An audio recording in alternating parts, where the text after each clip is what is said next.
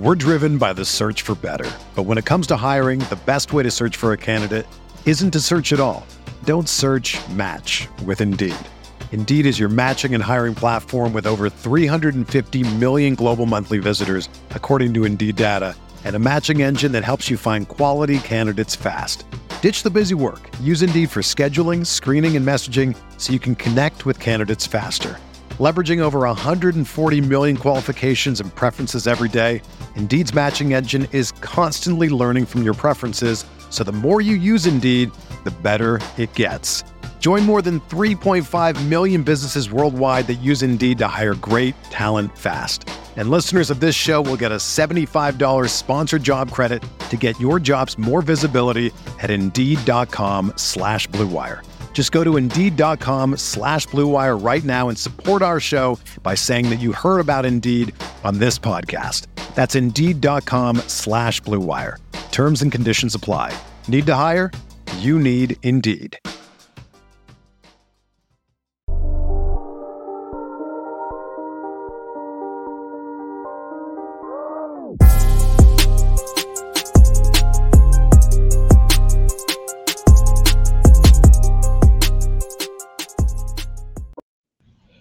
Well, we're back. Cold night in Stark Vegas, if you will. Dawgs win 45-19. As always, welcome to the DGD podcast. Robert Reynolds, Juan Daniels, Kobe Pierce. Listen, we're going to review the Mississippi State game. The SEC championship game has now been set. And we're going to bring out the updated DGD CFP poll. All right. So we got a lot to cover. And officially, just went official on Twitter, the Georgia Bulldogs will be the first reigning champion since 1998 to not have a night game at home. Georgia Tech will be a noon kickoff for the last game of the year. The unfortunate thing was we expected this from a million light years away. So there is that. But yeah, I mean, I guess let's do this. Let's start off with that, Kobe. Since you break the news, what are your thoughts on Georgia not getting a night game? I think that it just shows how excited we all are in some way or another that we're moving away from the CBS deal. I mean, it's going to push ESPN to, that 7:00 game will be the game of the week. I think that starts in maybe like 2024, 2025, something like that.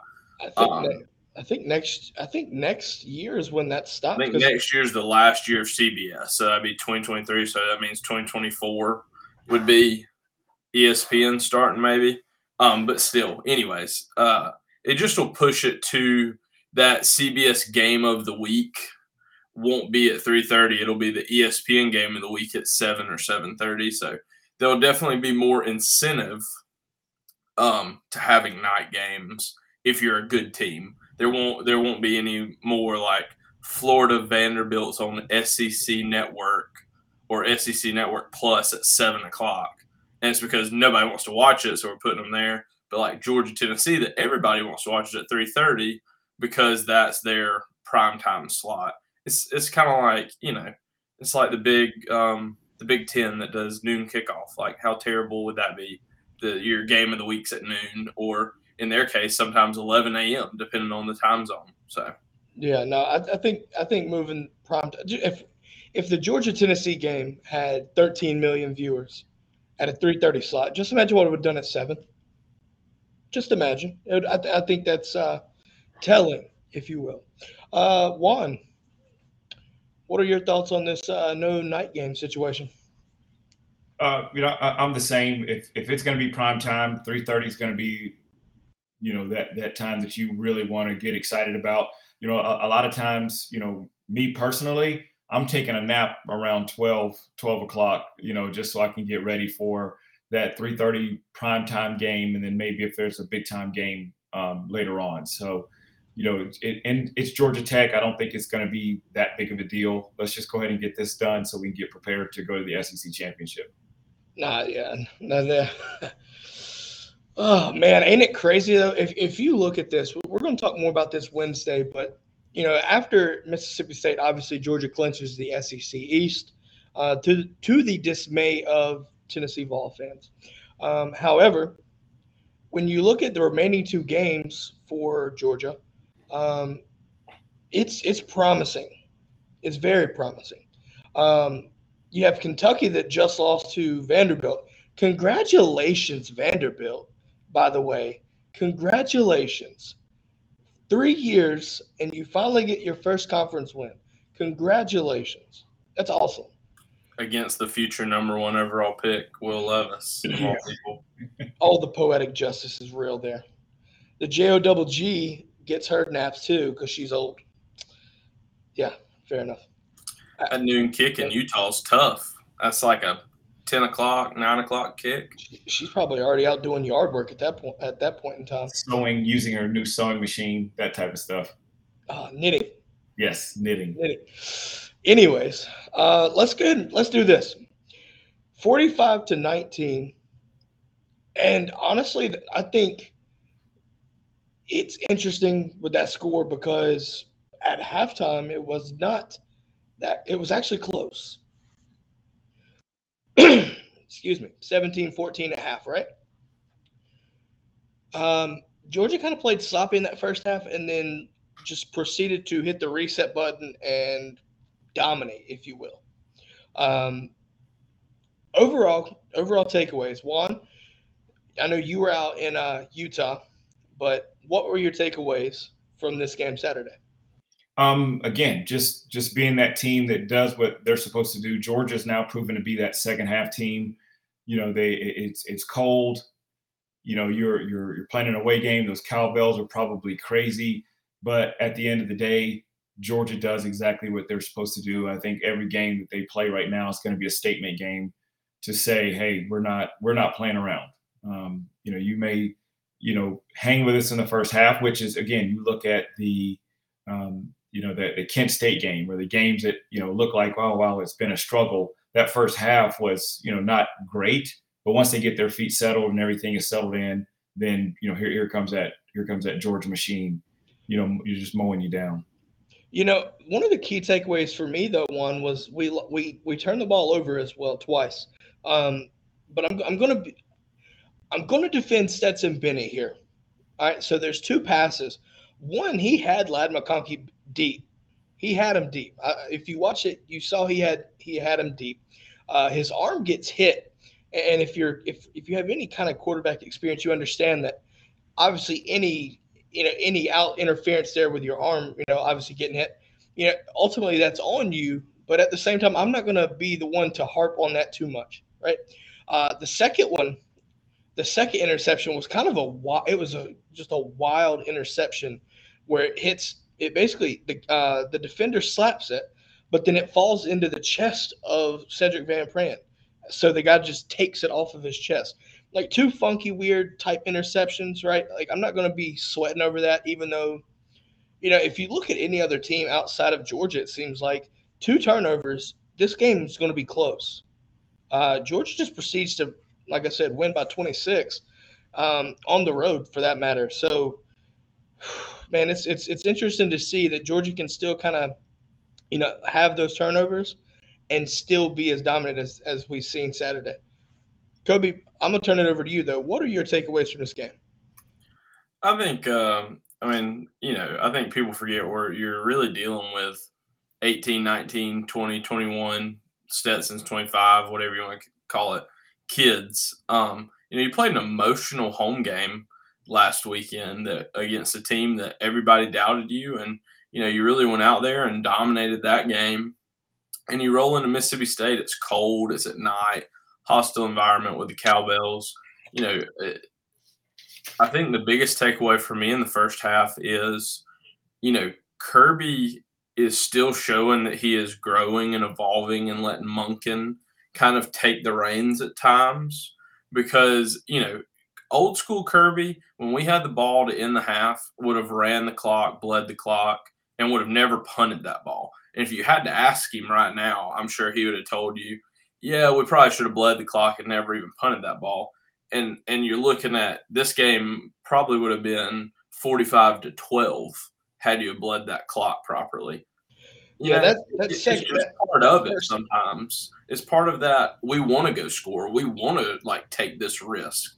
Well, we took this risk, and then we have a below average punt, whatever you want to call it. You give up the big punt return, and you go into half closer than it should have been, and they get to score one more touchdown than they should have. I mean, this game could have easily been, 45-13 or worse. At the end of the day, you can't expect us to play perfect every half of every game we play in.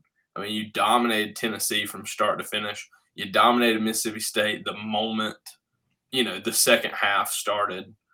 You're going to dominate Kentucky, probably 3 out of 4, maybe 4 out of 4 quarters, and you're going to have your way with Georgia Tech, however you want to look at that. I think that some of our fans are worried that you haven't always put together this, like, 4-quarter complete game since Oregon. But, I mean, at some point, you're so dominant in the second half, it doesn't matter. I think you bring up a good point, right? That clock management, I think it was interesting. But I think one of my takeaways for this as well, though, is, we see the punt return touchdown, and it honestly drives home the importance of every aspect of the game. Kirby's aspect is to dominate the entire game. Everybody looks at it from a quarters perspective. Why don't we just look at it from a third? You have offense and defense, which I think we handled that for the most part. But the special teams, it costs us, right? It costs us 7 points. Moving forward, I genuinely think that you're going to see an emphasis on the special teams. People can call that clock management, for what it's worth. And at the time, I get it. But in retrospect, like, I think we knew it was a matter of time before Georgia just separated themselves, which is, if you look at it, it's a vast contrast from our last road night game, right? Everybody wants to keep harping on Missouri still. But what I saw Saturday was a completely different team when given the kind of same scenario, if you will, right? Hostile environment, night game on the road. Now, I don't think Missouri was cold, but it was cold. It was in the 30s during that game. So playing football in the cold is not fun. But the fact that you've seen Georgia pull away, dominate, assert their will on the offensive line and moving the ball offensively, being extremely physical defensively, I think that kind of, to me, I feel like it kind of broke the will of Mississippi State.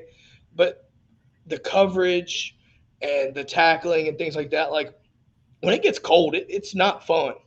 But I think Georgia's built differently than most in a sense where you're so comfortable being physical that it doesn't matter. You see what I mean? Like, you can be cold and it won't matter. Like, they just do what they do. Um, I guess the next question I do want to ask, and Juan, I'll start with you first. What was a pleasant surprise for you offensively, or not even offensively throughout the game, I should say? Just the passing yards was great. To almost have 300 yards passing, and it's cold. It's a miserable day to be passing the ball. Those are days that you just want to ground and pound. But for us to have almost 300 yards of passing, receivers that are open, Ladd McConkey did a great job of catching the football. Some great passes out to the tight ends. I just thought that was great. That was a plus, because those are going to be the things that we're going to need to have happen for these teams that are going to come out and try to stop the run. If I'm kind of, looking at a national championship, if we match up against, say, a Michigan is very, very good stopping the run.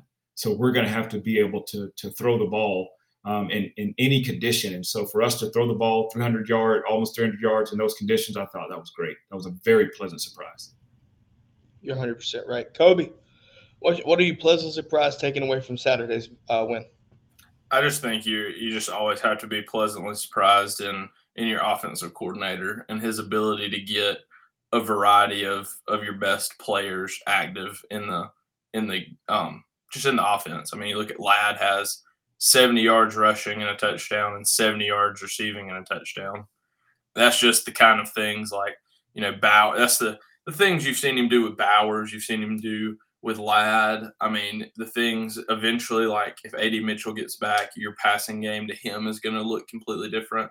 I really think that you've had an ability to throw the ball to Ladd a lot because teams are trying to take away Bowers. Darnell had a good game, 5 catches, his first touchdown on the year. The more he starts to explore those guys and say, okay, we can't force the ball to Bowers 10 times this game because they're double covering him. We have to still do similar things with other people, though. Seeing Ladd being able to run the ball and do things like that. And then, like you said, it's a cold game. Nobody likes all of a sudden it was warm in Athens all week. It's in the 70s, maybe the 60s. All of a sudden Saturday you get over to Starkville and it's 38. I mean, you can't just be prepared for that. Kirby's going to be like, we haven't worn sleeves all week, so you can't wear sleeves today. Things like small things like that people don't even realize. So, and at the beginning of the year, if I'd have told you that between Florida, Tennessee, and Mississippi State that we were 3-0 and dominated all 3 games, I feel like any fan would take that. There are like nitpicky things, but you've really looked extremely well offensively in all 3 games. You really have to tip your hat to Coach Schumann and Coach Muschamp here. You bring up those 3 games, and in those 3 games, right?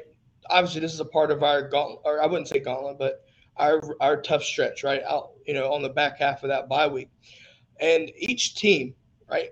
You face a different, I guess you could say, a set of problems, if you will, offensively, right? So the game plan for each of these 3 games were completely different.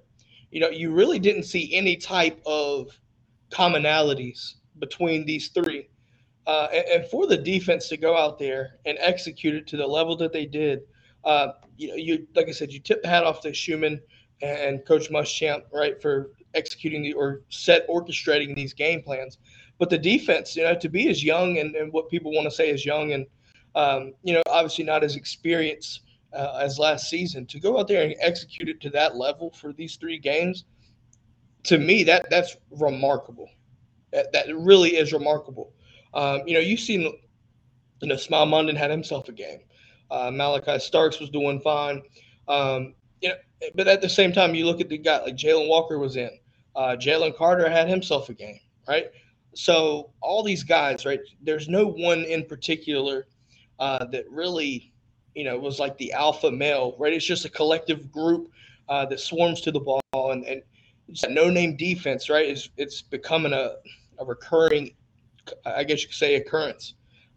So for me, I think the 3 games that you talked about, having, different game plans for each and executing to the level that we did, to me, that's what really stood out to me. I mean, offensively, yes. Juan, you talked about the, passing in the cold conditions. That's not fun to do. From a receiver, Juan, this. It hurts. It hurts when you catch the ball. So, to be able to go there and execute to the level that we did offensively and defensively, for that matter, I think overall you're looking at this game as, you have to take away everything for the most part in a positive light. But I think the question now is game balls. Who's your game ball going to? Man, I would probably have to say, if I'm thinking about it, We're driven by the search for better. But when it comes to hiring, the best way to search for a candidate isn't to search at all. Don't search, match with Indeed. Indeed is your matching and hiring platform with over 350 million global monthly visitors, according to Indeed data, and a matching engine that helps you find quality candidates fast. Ditch the busy work. Use Indeed for scheduling, screening, and messaging so you can connect with candidates faster. Leveraging over 140 million qualifications and preferences every day, Indeed's matching engine is constantly learning from your preferences, so the more you use Indeed, the better it gets. Join more than 3.5 million businesses worldwide that use Indeed to hire great talent fast. And listeners of this show will get a $75 sponsored job credit to get your jobs more visibility at Indeed.com/Blue Wire. Just go to Indeed.com/Blue Wire right now and support our show by saying that you heard about Indeed on this podcast. That's Indeed.com/Blue Wire. Terms and conditions apply. Need to hire? You need Indeed.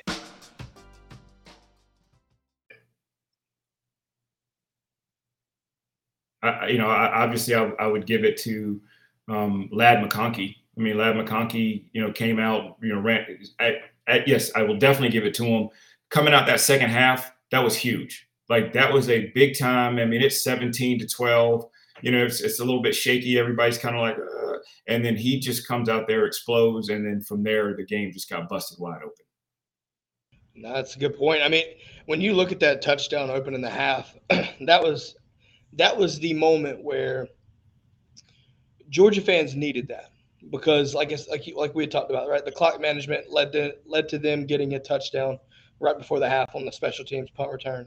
So to go out there and execute that play and really just take the crowd out of it to start the half for the rest of the game, that was a game-changing moment, if you will. Kobe, who's your game ball going to? I'm going to do one for each side. I always like to just Darnell Washington getting the big touchdown finally, getting in the end zone, just feeling like, we all understand and people that follow football really closely understand, but he does a lot of thankless work. And that's what Kirby always preaches on, is anytime you see Ladd running for a touchdown or Brock, you never always see that dirty work Darnell's doing, blocking somebody. I mean, my man against Tennessee absolutely disrespected a corner in open field, blocked him to his back with one push. I mean, if you're a GM, you're just drooling at the fact that this guy can do the things he can do. And then Jalen Carter, in what really to me has been his healthiest game since Missouri, just kind of showed you why he's that bona fide top 5, maybe even top 3 pick. And he had a sack. He had 2 tackles for loss. I think he had 7 total tackles as a defensive lineman. And that's just the kind of player that, if as Georgia starts getting deeper in this season, the healthier he gets, if you get back A.D. Mitchell and the healthier he gets, I mean, you're looking at the SEC championship could be your healthiest game you've played since Oregon. You just have to start getting more and more excited about that. I've got 2, but I'm going on the same side of the ball. You ready for this?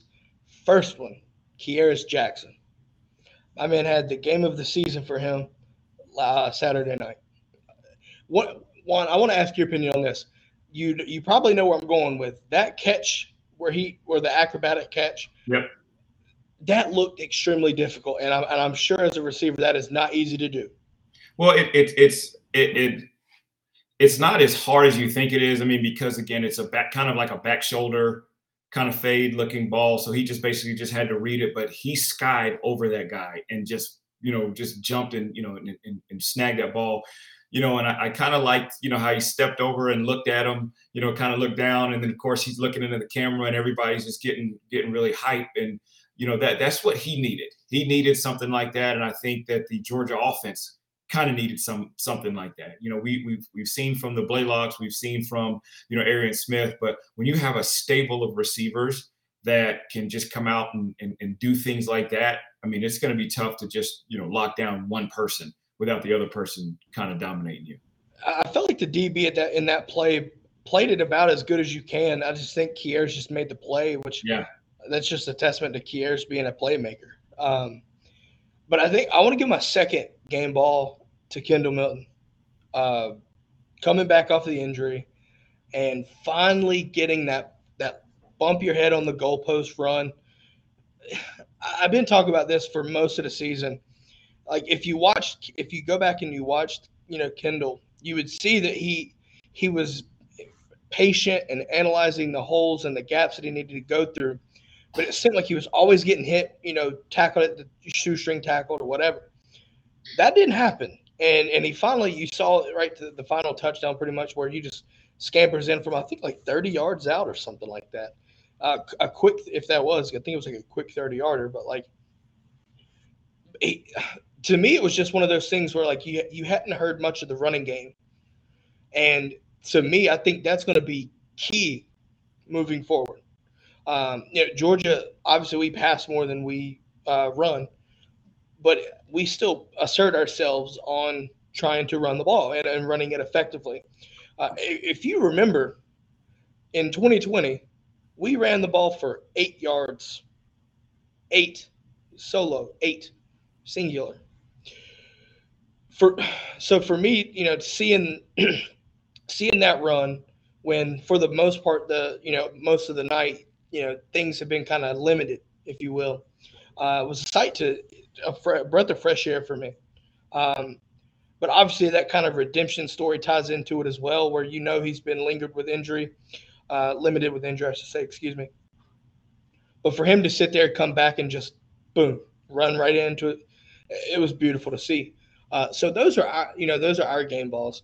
Joel brings up a good question here. She says it seems like Mississippi came to play, but after the beginning of the second half, they knew they were done, and it was awesome.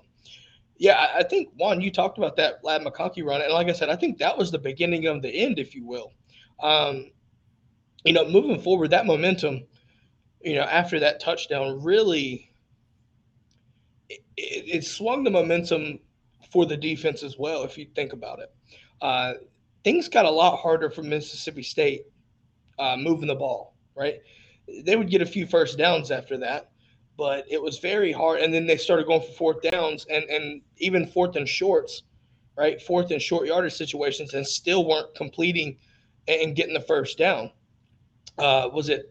There was one in particular. I want to say it was like a 4th and 2, and I think it was Malachi or Javon Bullard or somebody. I forgot who it was.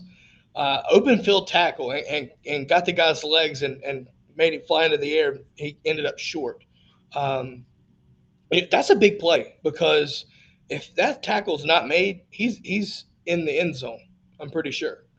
So hats off to the defense again for just making plays. You know, tackling again has been one of our strong points. It feels like, especially in the secondary, right? And to me, you look at the coverage. Yeah, yeah, we were able to play man and mix it in with some zone, and to me, that's so relieving because, like I said, if we want to look back in 2020, we were petrified of playing any type of man coverage. The one time that we did, we got cooked for a 65-yard touchdown. Now you start to see guys playing them, like I said, more man in there, and that's a testament to Kirby trusting the defensive backs. And if you're Georgia, you're loving that. Well, that's a testament, I think, to what you've seen the past 3 recruiting cycles, including this one upcoming.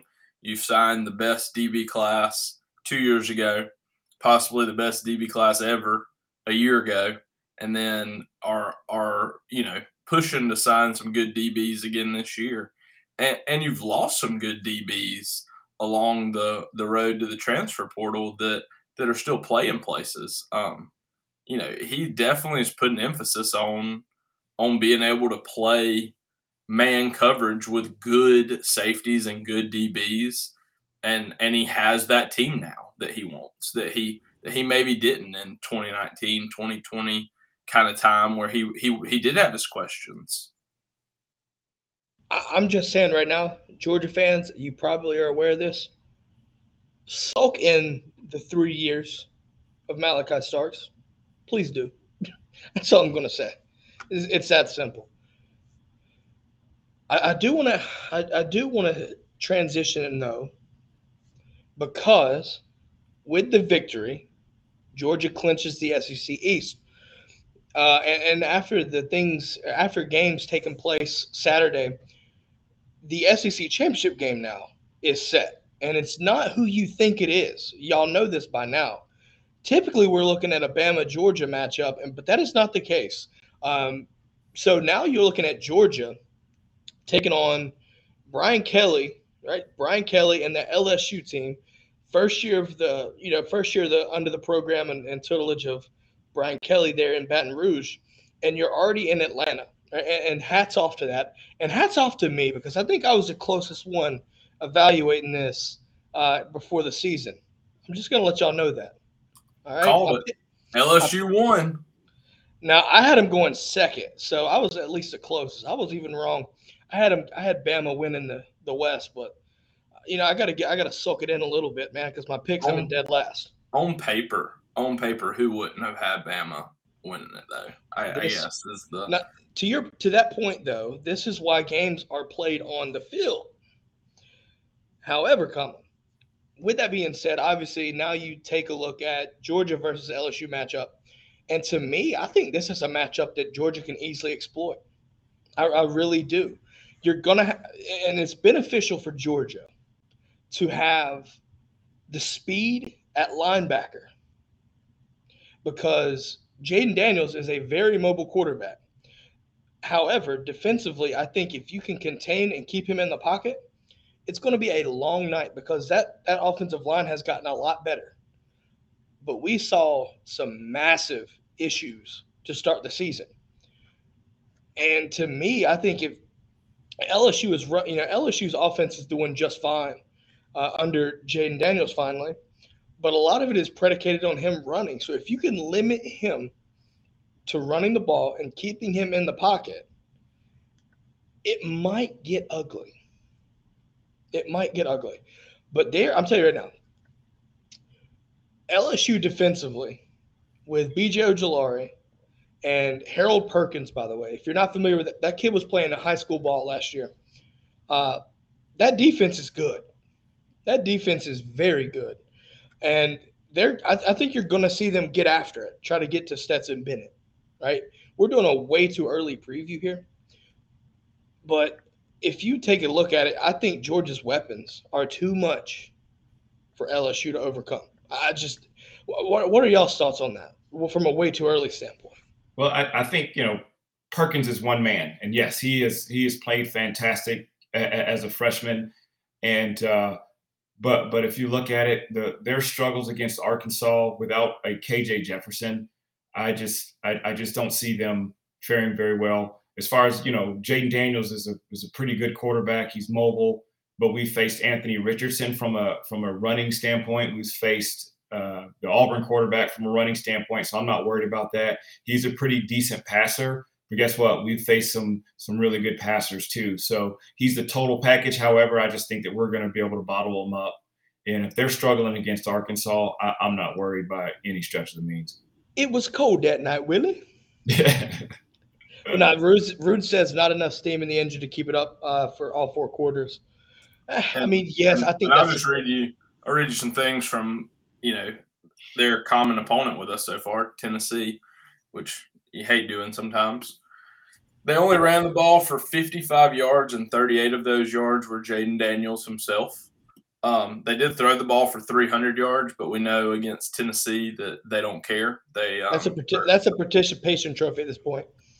LSU had only scored 7 points until the fourth quarter when they scored another touchdown or kicked 2 field goals. I'm not exactly sure.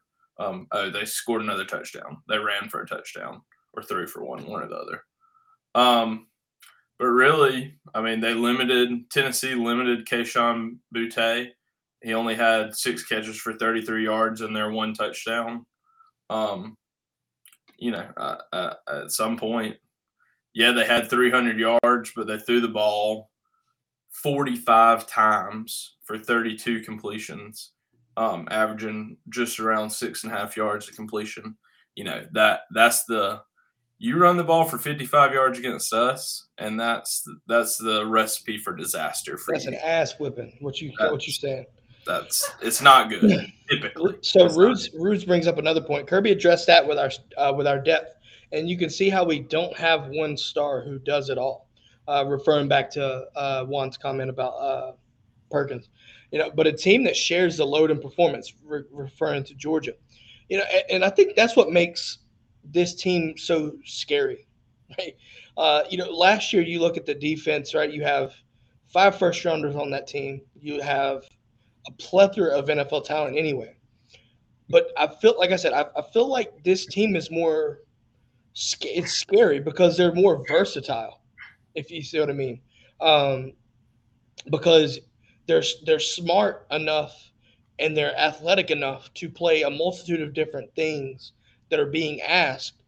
And it's just it's just downright terrifying because if you think you can run on us, good luck. But we're able to sit there and stop, shut down potent offenses, right, from a passing perspective. Able to come in and solo, rally to the ball, tackle, open space tackling. It's just scary, if you will, to think about it. Horrible. Sounds like my success rate hitting on one. Also, zero sacks against Tennessee. That's how many LSU had that day. Yeah, that was. I mean, you have to be careful with this common opponent, even though I get it, because there seems to be this transitive property that comes along with it. If you're not careful and go down that rabbit hole. But I'm not saying it's everything, but I'm just saying we had 7 sacks against that same offense. Yeah. I'm all for it. Even when we were going to the Tennessee game, and I'm sitting there looking at common opponents, and I was like, "There's not a single common opponent that Tennessee played that we wouldn't dominate." And then, of course, what does that translate to? Us completely dominating Tennessee. I mean, you have a point. I just think that Georgia, before the season, I was really worried about this, but the way it stands now, there's really a thought in my head, and a good one at that, like actually somewhat of a strong belief in my head that Georgia can repeat. I was very hesitant about that. I know where you're going. We take it a week at a time here. We're a long way from talking about that. No, I get long way from talking about that. Again, I'm taking it a week at a time. Why? I'm getting told to. National champions. Listen. I said at the beginning of the season last year, and sure enough, we were national champions. I just don't see anybody. I just don't see it. I really don't. Back to common opponents real quick, and then y'all can have y'all's natty talk all y'all want to. Harold Perkins, if y'all watch that game, that tackle was getting helped by a running back. Yeah, say hello to Darnell Washington for me on that chip help block, and see how good that's going for you. I'm gonna give Harold Perkins credit though, as a true freshman. Oh, he's good. He's like again. No doubt. And probably starts. It's going to be a freshman All-American in the SEC. Freshman of the year. Yeah. You have to think he's freshman All-American. There's no question. Darnell, good luck. Darnell with it. I don't even know. They call it a chip block. My man gave him the whole damn bag. All right, a whole bag of chips. Just bow. He just decimates people, man. He's so big. I've seen Darnell do mean things to better players. That's scary to hear that. That sounds like a prison story. But no, so let's do this. Let's transition away from LSU. We've got some time to talk about that, which obviously we will do that on our doing that of the week of the SEC championship game. But now, speaking of LSU, I'm sure they're probably going to move up in the rankings Tuesday night. But before we do that, welcome to the updated, never wrong, right? This is our DGD CFP poll, updated poll here. Listen, the top 4 did not change, okay?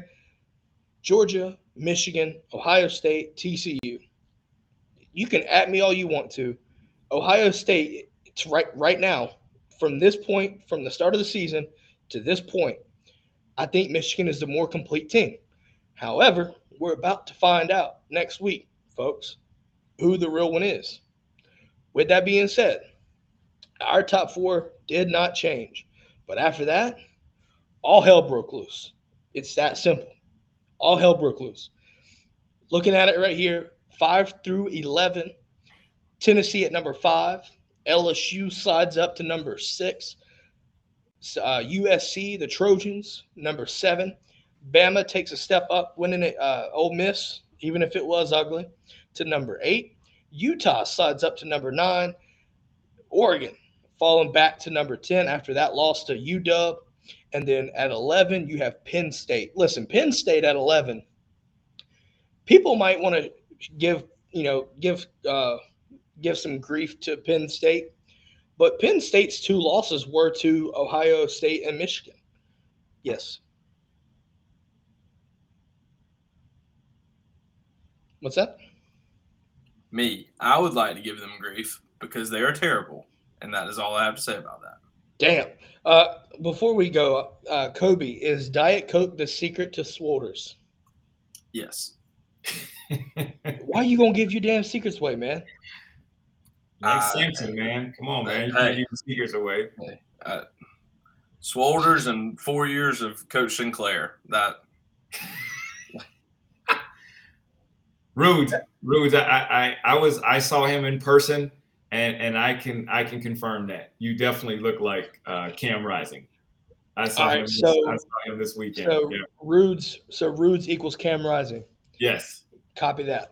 That's a noted graphic coming up soon, if possible. We'll see what happens. But listen, moving on. 12 through 18, UNC at number 12. UNC there could be a chance that UNC. Speaking of UNC, they have a date in Charlotte with Clemson. That ACC title game is confirmed, and that's going to be an interesting one. So I have UNC at 12, and then Clemson at 13. 14, Ole Miss sides down after the loss to Alabama. Notre Dame taking a huge jump up to 15. Florida State making somewhat of the same, moving to 16. UCLA, after that loss to Arizona, Jaden DeLar just took over that game. UCLA at 17, and then Kansas State at 18. This is where it gets interesting because this is where like I said, all hell broke loose. Yeah, Pac-12 cannibalized itself. It was just wild. It really was. And I would say don't be surprised, tomorrow night if you see UNC and Clemson higher. The committee definitely, we've seen historically, is going to give the ACC champion, if they are a one-loss team, at least a chance. And I just think but they are. Whether it's right or whether it's wrong, if you're 12-1 and the ACC champ, expect one of the two of them to be floating around the top six. I'll tell you this right now, and I think it's going to happen because USC has UCLA this week, which is going to be a rivalry game. They've got Notre Dame. If they win that and they win the Pac-12, USC will be in it. They'll be team number 4. This is how it's going to play out. And you've heard it here first. It's going to be Georgia, Michigan. Then it's going to be Tennessee, and then it's going to be USC. Let's do this before we talk about TCU. That. Hold on, guys. Let's do TCU's this. They're gonna lose. They'll end up. Let's do this before the championship game, or are you calling like championship game? After. TCU always ends up doing some type of silly blunder that's gonna mess them up. Let's do this. Let's finish off the rankings and let's have a theoretical discussion on these 4. So to round out the top 25, UCF at 19, Washington at 20, NC State 21, Cincinnati at 22, Coastal Carolina at 23, Oregon State at 24, and Texas at 25. That is the DGDCFP poll. But now we lead to a quick debate and we can each talk about this. Who are your 4? Juan, you said it, just reiterate it again to start it back off. But who are your 4? And we'll give a brief, quick answer on why. Yeah, it's going to be Georgia. It'll be Michigan. It'll be Tennessee, and then it'll be USC. USC, I think if they go through and if they win the Pac-12, they're going to have more ranked wins. They're going to have beaten Washington. They'll have beaten Oregon. They'll have beaten Notre Dame at the end of the season, which is going to be huge. UCLA is a pretty good team. So I just see them, and not to mention just the glam of having a USC playing a Georgia is just. I mean, who doesn't want to see that? I mean, if you sit there and say, "Hey, TCU is going to play Georgia," you're going to be like, But a USC to have Tennessee versus a Michigan, and then a Georgia versus USC, that's going to be a Final Four that people would go above and beyond to see. Nobody wants to see Clemson. Nobody wants to see UNC. play though. It's just not there. And if you compare the Pac-12 versus the ACC this year, I mean, it's a no-brainer. Kobe, who's your four? At this point, and what we're going to do, folks, we're going to talk our top four each Monday until it really matters. Okay, but starting now, Kobe, if you had to choose right now, what are your four for the playoffs? Yeah, I definitely agree. I think the biggest difference will be just if TCU has a blunder or not. I mean, I think right now we can all agree that the one-loss Pac-12 champions in, the SEC championship winner Georgia will be in. Winner of Michigan, Ohio State has the clear route to win the Big Ten. I mean, if you look at the other side of the Big Ten, it could be the worst conference, like sub-conference. Everybody's like 4-3. It's so bad. They're like all fighting to see Purdue could be playing in the Big Ten championship. Purdue. So, I think that Michigan, Ohio State winner is in. I think we all think it'll be Michigan. I think we think they're the better overall team this year. I can't shake the fact that Clemson or UNC, one or the other, would be 12-1. I know that they're both not good, but I just know that they're gonna want to see conference champions. They just historically. I'm just talking like as far as the playoff has gone historically, they love conference champions. And so I think this ranking, where UNC and Clemson are in this ranking, or like maybe next ranking, will really start kind of picking, do you see a route of Clemson or them winning out? Can they climb? Is there enough meat on the bone to climb high enough? And as far as the ACC, the Notre Dame loss is going to hurt. It's going to hurt Clemson bad. I don't care if they're ranked or not. That was look at USC probably beat the brakes off of Notre Dame, and then you got the brakes beat off of you by Clemson. So, and fun fact, Notre Dame beat both of them, which is crazy. Notre Dame beat UNC and Notre Dame beat Clemson. So both of their one loss is both to Notre Dame. That's terrible. I'm going to make my prediction right here. I want to preface this by saying congratulations to TCU so far. I hope you win out, right? Because I don't want Tennessee in this bitch. I don't, because fuck the Vols. That's why. But hear me out. My prediction is this. You have to play somebody again, and I feel like you might have TCU, Kansas State. Making that prediction now, right? We don't know yet, but TCU and probably Kansas State maybe. But if TCU wins out, it's going to be, in my opinion, Georgia. I think Michigan, but the winner of the Michigan-Ohio State game, obviously, and then TCU. Honestly, I think USC can do this, but it's going to be difficult. If they win out, they win. They're in the playoffs. I think that USC is the no-brainer in the playoffs because their one loss is a 1-point loss. I mean, it's not like they got blown out. I mean, yeah. So, I mean, give me USC. I think they can handle it.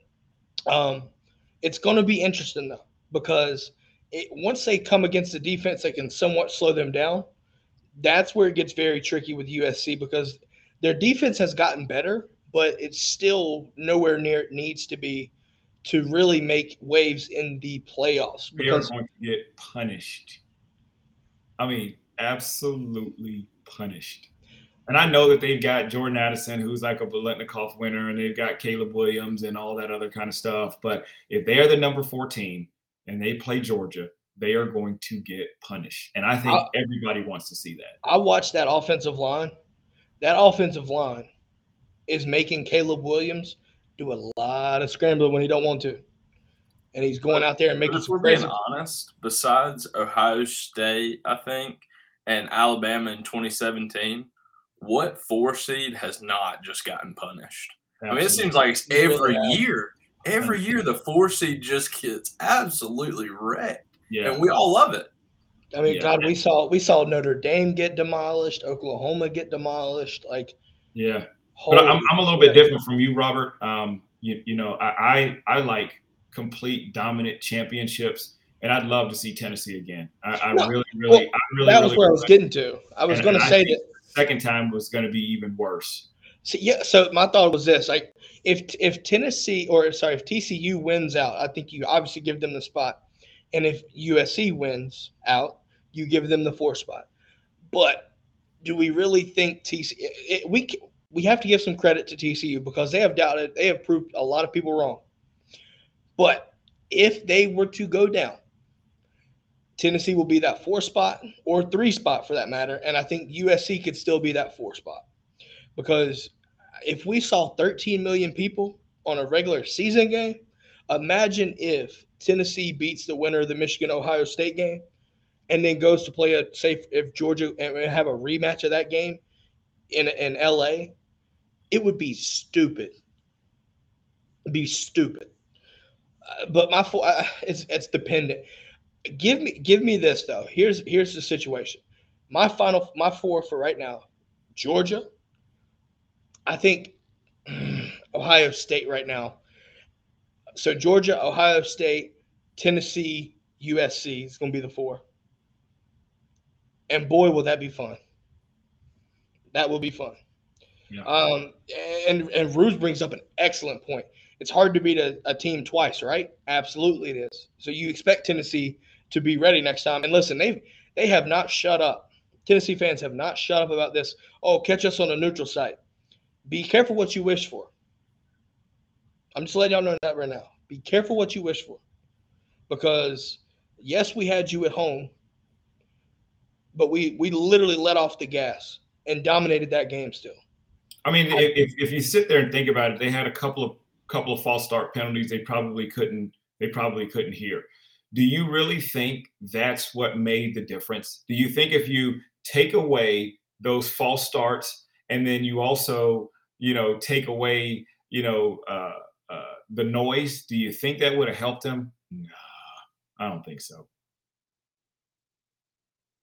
Well, my thing is they still are one of the most highly penalized teams in all of college football. Yeah, you take away the false starts, yes or no.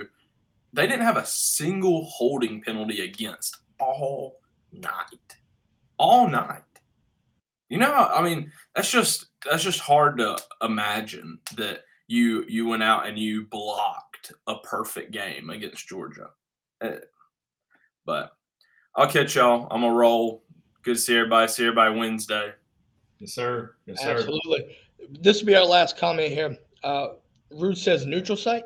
Catch us in a back alley. Try Jesus, not them dogs, because we throw hands.